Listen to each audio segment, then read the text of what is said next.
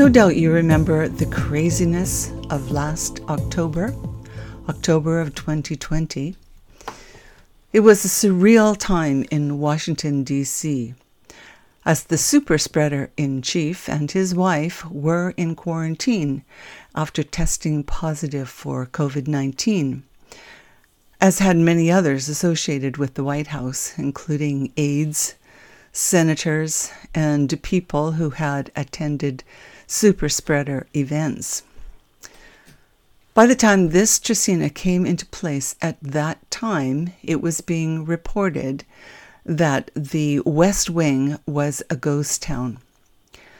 We'll look at some of the differences between then and now after I welcome you to episode 33 of Navigating the Energies of Life, a podcast that looks at how the energies of the Maya calendar are at work in the world and how they apply to daily lives. This is Marguerite Paquin, as always, and within this system we're working with energies, not a mechanical clock, but rather a cycle of forces with specific characteristics. A 260-day system that involves the cycling of 20 unique solar forces in combination with 13 unique numerical powers to create a count of days called a Tzolk'in. I should also provide the reminder that different language groups within the Maya realm used different names for this cycle, but it was always the same cycle, involving 260 unique days that just keep revolving. Every individual was seen as being a kind of carrier of the energetic imprint of the forces that were in play at the time of their birth, in the sense that those birth energies would influence who they were meant to be and how they were to follow their life's path.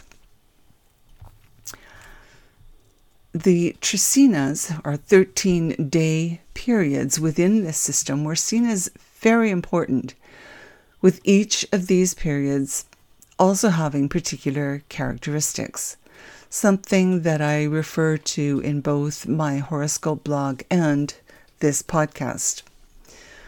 The 13-day periods always tie in with the initiating energy, the first day, of whatever Tresina we happen to be in. At the moment, we're in the Kan Tresina, with the first few days being the final part of the creation sequence that we went through during the last Tresina, with these particular days often being seen as a time of testing.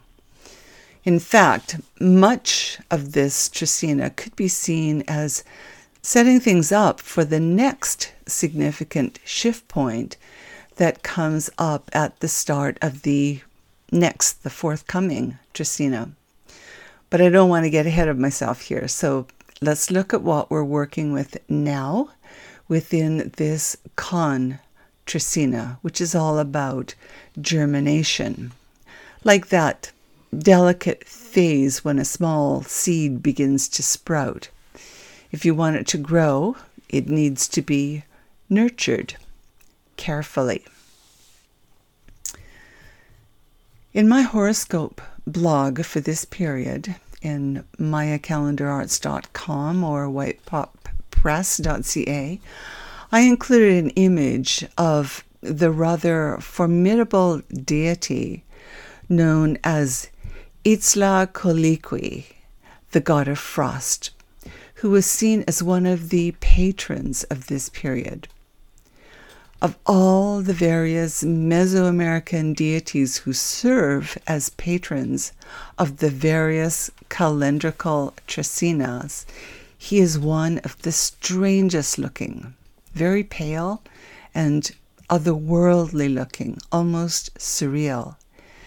His face is generally portrayed as a blindfolded, curved black obsidian blade, which was traditionally thought to represent this deity's blindness to the hardships that might be inflicted on farmers and their families if a bad frost came in to destroy their vulnerable crops.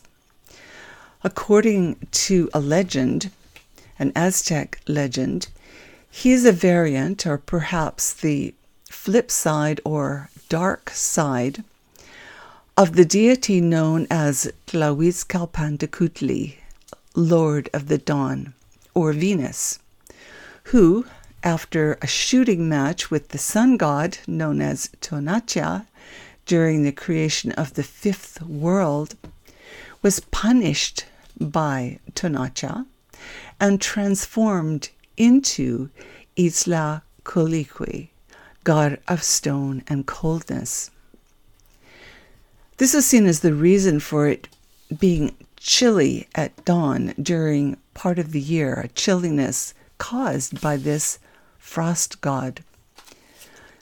But eventually he would leave, and then the farmers could begin sowing the seeds for their crops. This represents a kind of delicate balance, since frost wasn't necessarily bad. If timed right, it was thought of to be kind of like rain, adding moisture to the earth, which was needed for a good harvest. This god of frost was generally shown carrying a broom, symbolic of the idea of sweeping something clean or even sweeping away sins in order to prepare for the germination of the bounty to come. The general idea is to carefully nurture, but not endanger, new opportunities. As always, this is a metaphor for the need to not necessarily get carried away with enthusiasm if some new opportunity comes along. Be optimistic, but be cautious at the same time, especially during this period. Tied in with these ideas, there's often an emphasis on working with the unseen or the unknown during this period. There's often a sense that something is shifting or something is on the horizon, but we aren't quite sure what. In the image of this Trecina in the blog, you can see a second patron for this time frame as well. He was known as Black Smoking Mirror, representative of the mysteries of the cosmos and, very importantly, of the fate of the earth. It's quite easy to see how these ideas played out the last 2 times this Trecina was in place. Going back 2 cycles ago, that was January of 2020, where there were questions and uncertainties everywhere, particularly with regard to the coronavirus warnings. As the Trecina opened, the U.S. House of Representatives impeachment managers were filing their 111-page trial brief to the Senate, and the battle was on to begin impeachment proceedings. That battle actually played out throughout this entire Trecina, through the second half of January last year. It was, in essence, more of a sham than anything else, since Republicans were doing everything they could to cover things up. They wouldn't even allow witnesses during the proceedings, even though 75% of Americans polled said that they wanted witnesses to testify. It was supposed to be a trial, after all.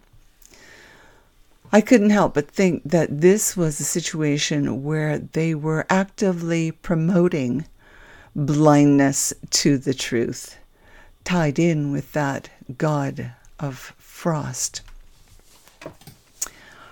I remember just around this time, I heard someone on TV comment that frost can put survival at risk. I thought. Was that coincidence? Or was that a statement that pretty well summed up exactly what was going on? It was so in line with that deity and the metaphors associated with both of this Trisina's patron energies, including the one associated with the fate of the world. I mean, think about it. If witnesses had been allowed at that impeachment trial, and real justice and the call for accountability had prevailed, and the pretender-in-chief had been impeached at that time, if he had been replaced by someone with any sense of integrity, how many lives might have been saved? If that had happened, that would have represented the careful kind of nurturing that this Trisina was calling for.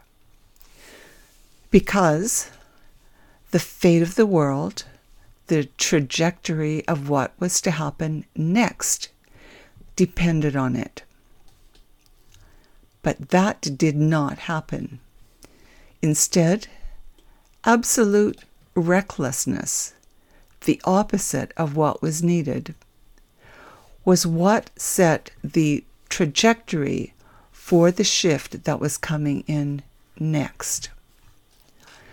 During that period, the dumpster not only downplayed the coronavirus warnings, but tried to pretend that they had it totally under control. Meanwhile, the unseen was creeping in.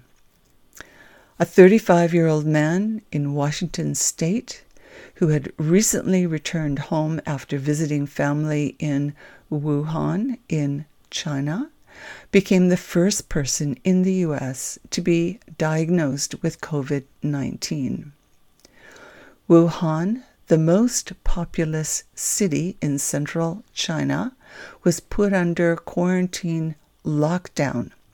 No one was allowed in or out, in the biggest lockdown in the history of the world at that time, in an effort to stop the spread. The World Health Organization was warning that the whole world needs to be on alert. But all you got from the White House was denial. Fast forward one cycle to the first day of the Con Trisina in October of 2020, one cycle ago as of now. By then, over 35 million cases had been reported globally, and hundreds of thousands of new cases were added to that number on a daily basis. Still happening now, as we all know. Over 372,000 new cases recorded yesterday. But where we were one cycle, or 9 months ago, was at the point where over 1 million people had been reported as having died from the coronavirus globally. By then, the U.S. was adding over 30,000 new cases a day to their registry at that time, to the over 7.6 million who had already come down with it in that country.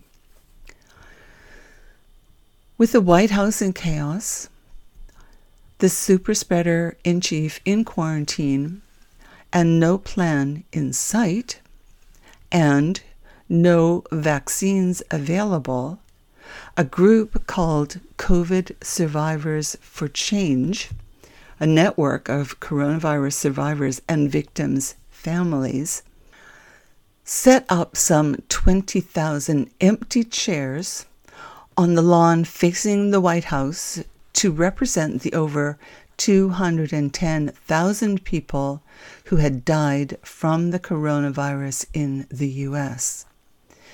They wanted to draw attention to the fact that there had been no communal mourning and very few public remembrances since the pandemic began.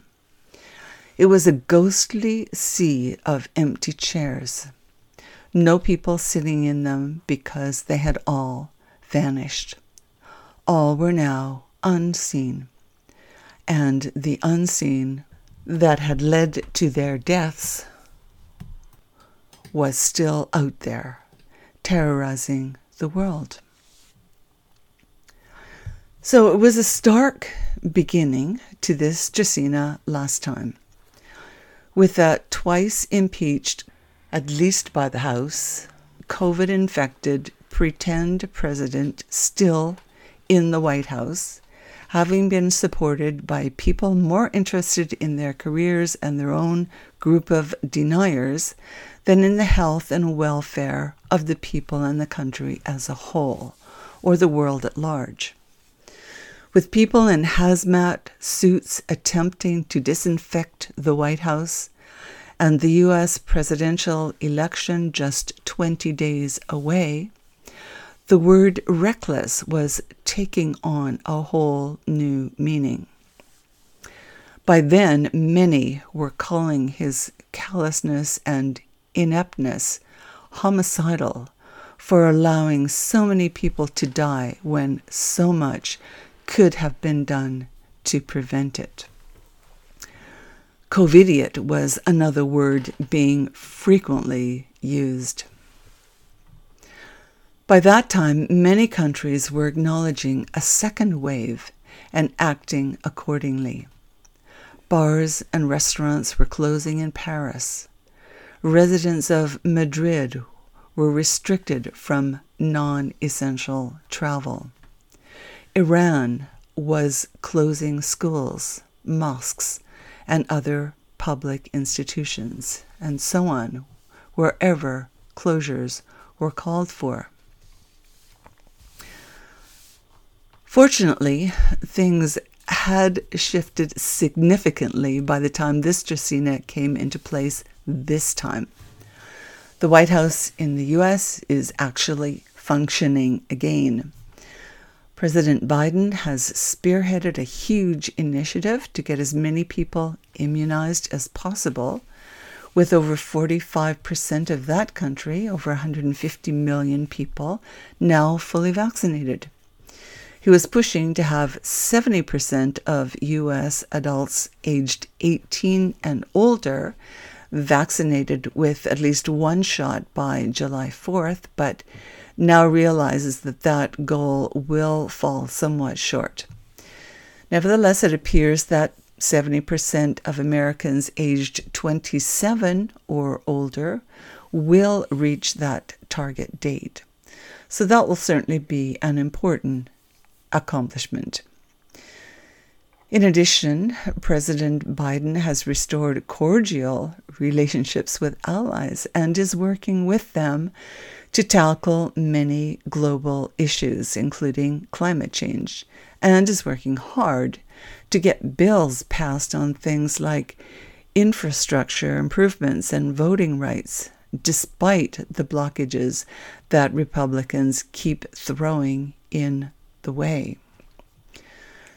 His sense of calm and caring, his level-headedness were, as Boris Johnson said at the G7 in Cornwall, a breath of fresh air. Indeed, people are starting to breathe again, and COVID numbers, particularly death rates, have dropped radically in the U.S. and in many other places. Cities are opening up and people are cautiously returning to some semblance of life as it used to be. Although that will still take a while, and normal is sure to look quite different than it was pre-COVID. Certainly a lot more people will need to get in there and get immunized before anyone can really relax. But all of this ties in perfectly right now with where we are in the calendar cycle. It's as if we've been given another chance to get it right. So, this is a delicate point in time. We have a chance to germinate health and germinate a new lease on life. As well, summer is here and people are anxious to get out into the sunshine, to see families and friends, to stretch and breathe and engage in life again after being cooped up for so many months. Many will be wanting to throw caution to the wind and just party their way through the summer, all incredibly understandable. All this seems to be mirrored by the young Maya corn god who represents exuberance for life and the bounties of the earth. The essence of the energy known as Kan, as in the first day of this time frame. This is also tied in with the general idea of abundance and even over-the-top opulence. For all these reasons, this is a Trecina that holds the potential to be highly robust in the sense that it can open up all sorts of possibilities for action. But, as mentioned, it can also manifest as a time of testing, as new ideas or ventures start to take shape and the process of nurturing new endeavors begins.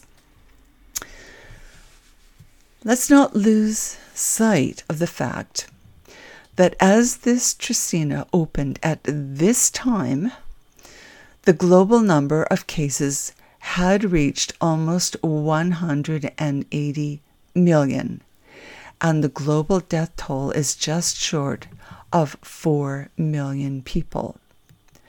By this point, the U.S. alone has reported almost 34.5 million cases, and well over 600,000 people have died there from the coronavirus. India is just short of 30 million cases.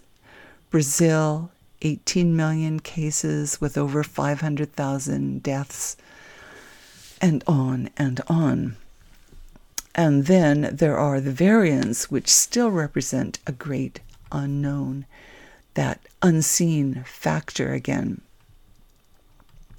White House medical advisor Dr. Fauci has just warned that the Delta variant could still be, as he put it, the greatest threat to the nation's attempt to eliminate COVID-19, as it now makes up 20% of all new cases in the U.S. And we well may need boosters before too long. As far as testing is concerned, it seems that the opening up efforts are also providing avenues for frustrations to be vented in many places as people navigate those choppy waters of how to keep safe at the same time as opening up. The issue of masking or not, close contact or not, and so on. Airlines are reporting a high increase in the number of unruly passengers. Gun violence has increased dramatically. Issues associated with misinformation, and so on. So things could easily go awry if people are not careful. I'm recording this on the second day of this Trecina, but I want to start with yesterday's Trecina beginning, 1 Kan, the initiation of that energy associated with germination, or even the creation of new abundance, that coincided yesterday with National Indigenous Peoples Day in Canada. It was the 25th anniversary of the national celebration of First Nations, Inuit, and Métis culture and heritage. It seems so fitting that National Indigenous Peoples Day in Canada coincided this year with 1 Kan, the planting of the seed that could germinate into something new. Because after the recent discovery of the unmarked graves of 215 Indigenous children at a former residential school in BC's interior, people are finally beginning to wake up to the fact that Indigenous peoples have suffered devastating, emphasis on devastating, human rights violations for decades, even centuries. As the Assembly of First Nations National Chief Perry Bellegarde put it, the systems that were in place to strip hundreds of thousands of people of their languages and culture for all those years, systems primarily run by churches, particularly the Catholic Church, that directly led to the deaths of thousands of children, meet the definition of genocide outlined in the Genocide Convention. As Chief Bellegarde said, this has woken up both the country and the world. And speaking as someone who has done some research into this history, this news made me realize that there is still so much more to learn. Although I was aware that the residential school era was a dark and shameful period that not only applied to Canada, but to many other areas where First Nations were overtaken by others, particularly during the colonial period, I'm now seeing much more deeply into how incredibly cruel, inhuman, and widespread it was. When I began looking into the history of the U.S., I discovered that the blueprint for this actually originated in the U.S. with what was called forced assimilation, being a tool that the government was using deliberately to, quote, kill the Indian and save the man, unquote. As in Canada, tens of thousands of children were separated from their families for long periods of time in the U.S. Some of the photographs that I came across in this regard were chilling and haunting. With this awakening, we will be hearing much more about all of this in the future, and it's about time. And just as a side note, earlier this evening I was watching a fascinating program on the contributions of Native Americans and Native Canadians to the music industry, generally without people really being aware that they were Indians. You could even see many of the roots of rock and roll in the examples they were showing. I'll put a link to this in the podcast post. It's called Rumble, the Indians Who Rocked the World. Okay, the second day of this Trisina, just basically finishing as I speak, was to Chikchan, a dynamic but sometimes polarizing type of energy associated with life force. And on this day, Democrats in the U.S. tried to advance a sweeping voting rights bill through the Senate, but were once again blocked by Republicans who, as usual, have been doing everything they can think of to restrict voting rights, especially for people of color. And so the seesaw continues. The third day of this time frame, just coming in now on June 23rd, is often a critical point within this Trisina, known as 3 Kimi, representative of the activation of death or absolute foundations, as in spiritual foundations. Mythologically, this was seen as the day when the first death was invented during the creation sequence. But it's interesting to see how this has tied in with the COVID crisis, since as of this day, it will be 2 cycles exactly since that 35-year-old man in Washington State, who had recently returned home after visiting family in Wuhan, became the first person in the U.S. to be diagnosed with COVID-19. So that might be seen as the activation point for all that was to follow. And looking back into history, we can see that in 1918, the very first mention of the Spanish flu also happened on a 3-Kimi day. The last time this was in place, last October, the global number of cases had reached over 36 million, and it's now up to 180 million cases. So take care, everyone. Forminique comes in next, which is a defining type of energy associated with reciprocity and the sun, symbolized by a deer. It has the potential to be quite harmonizing, but there's also a strong sacrificial aspect to it as well. This is George Floyd's Maya birth energy, whose death did much to raise awareness of civil rights abuses in the U.S.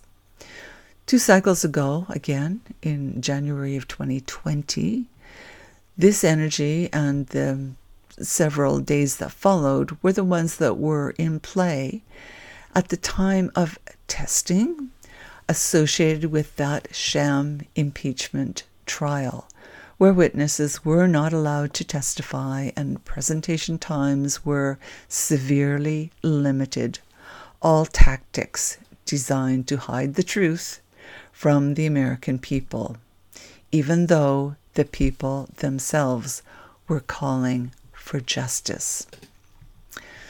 Exactly 1 cycle earlier, as of the midpoint of this Trecina, which is 7 Oak, so that would have been 3 cycles ago, which was in 2019, a petition was delivered to the U.S. Congress on behalf of a number of activist groups that contained 10 million signatures, 10 million, that called upon lawmakers to begin impeachment proceedings against the dumpster.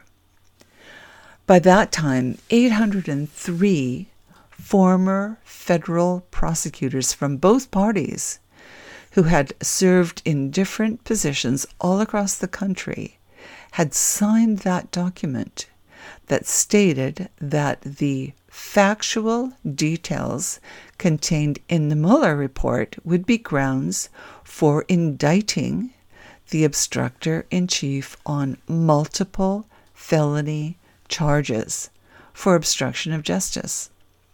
Former FBI Director James Comey echoed this when he said that there was sufficient evidence to support that, and that there were at least 2 incidents that prove criminal intent.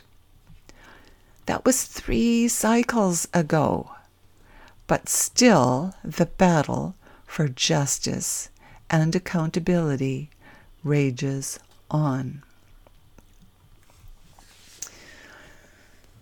In the horoscope blog, I made note of 8 Shuen, which comes in on June 28th, along with all the other days, of course, but 8 Shuen is another of those days of particular importance to the Maya, as this is the time when Quiche Maya daykeepers celebrate the renewal of their sacred calendar traditions and initiate new daykeepers.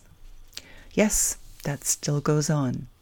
Sacred fires are lit, and the 4 sacred directions are invoked, and the calendar traditions are honored. But I also noticed an interesting numerical alignment tied in with this day, this particular day on June 28th. It marks 12 Tzolk'in cycles since 12-12-12, December 12, 2012, which was just before the completion of the last great cycle of 5,125 Gregorian years, marked by December 21st, 2012, that day that so many people were afraid of. I'm not sure if all these 12s have any significance, but from the Maya perspective, the number 12 is associated with the idea of gathering together or pulling things together just before transformation. So keep an eye on that one. Who knows? It's 8 Shuen, that key day for the Maya after all. The following day is 9 Eb, which is often oriented around healing in some fashion. A good time to remind ourselves to continue to take care and remember that metaphor of the god of frost lurking in the background, representing that possible connection with coldness and even blindness, including blindness to truth. We need to keep doing everything possible to continue sweeping away the virus, the pain, the hatred, the racism and the bigotry, the spinelessness and the ignorance, especially the ignorance. And this is the Kan, Trisina, a time when it is possible to plant the seeds to start the process of germinating new ideas, to set the course for new directions.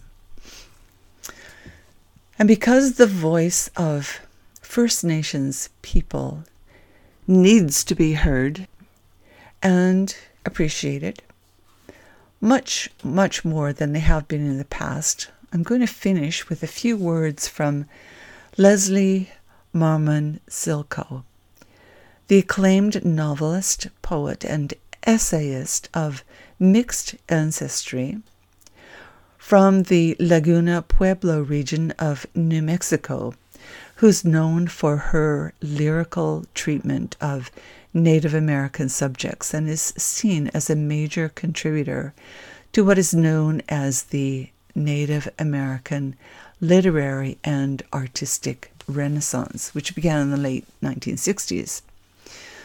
She was born on a 10 Ben day, the 10th day of this Trisina, which is a day associated with foundational personal authority, symbolic of the full authority of maize, a strong pillar type of energy representative of strength, inner power, and self-determination. Her first novel, called Ceremony, established her as an important Native American woman novelist.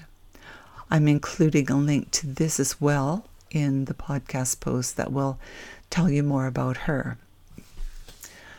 But before I finish up with a couple of quotes from her work, I will provide a reminder that the days of this Trisina are highlighted as always in my Maya Count of Days horoscope blog at whitepuppress.ca, which can also be accessed through mayacalendararts.com, where you can find also posts on related topics and information on such things as coaching services and personalized artworks. Options for working directly with me in terms of exploring how these energies may work within your own lives are also included. As you've seen through this podcast and blog, I often provide examples of how these energies tie in with events and work in other people's lives. But until you actually start working with them personally, much will be missed. Feel free, if you wish, to contact me if you have any questions. Contact information is in the websites, as well as information on subscribing to the horoscope blog. Here are a couple of passages from Leslie Marmon Silko's book called Ceremony. Quote, "If the white people never looked beyond the lie to see that theirs was a nation built on stolen land, then they would never be able to understand how they had been used by the witchery. They would never know that they were still being manipulated by those who knew how to stir the ingredients together. White thievery and injustice, boiling up the anger and hatred that would finally destroy the world. The starving against the fat, the colored against the white. The destroyers had only to set it into motion and sit back to count the casualties. But it was more than a body count. The lies devoured white hearts. And for more than 200 years, white people had worked to fill their emptiness. They tried to glut the hollowness with patriotic wars and with great technology and the wealth it brought. And always they had been fooling themselves, and they knew it." Unquote. And another one, quote, "Distances and days existed in themselves then. They all had a story. They were not barriers. If a person wanted to get to the moon, there is a way. It all depended on whether you knew the directions, on whether you knew the story of how others before you had gone." He had believed in the stories for a long time, until the teachers at Indian school taught him not to believe in that kind of nonsense. But they had been wrong. Unquote. And another, quote, "He cried the relief he felt at finally seeing the pattern, the way all the stories fit together, the old stories, the war stories, their stories, to become the story that was still being told. He was not crazy. He had never been crazy. He had only seen and heard the world as it always was. No boundaries, only transitions through all distances and time." And one more. Quote, "I will tell you something about stories," he said. "They aren't just entertainment. Don't be fooled. They are all we have, you see, all we have to fight off illness and death. You don't have anything if you don't have the stories.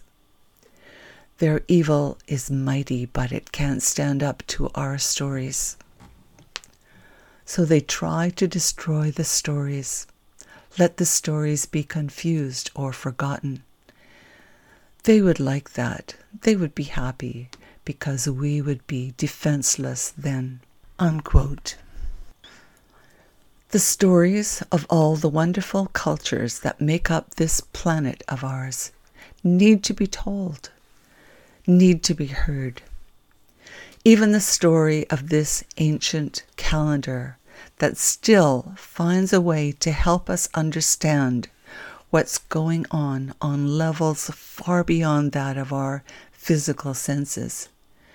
It's not only a story unto itself, but it's also a storyteller. Let's listen to more of these stories. They need to be heard. Till later, be well. Enjoy the start of summer and keep safe. Love to all.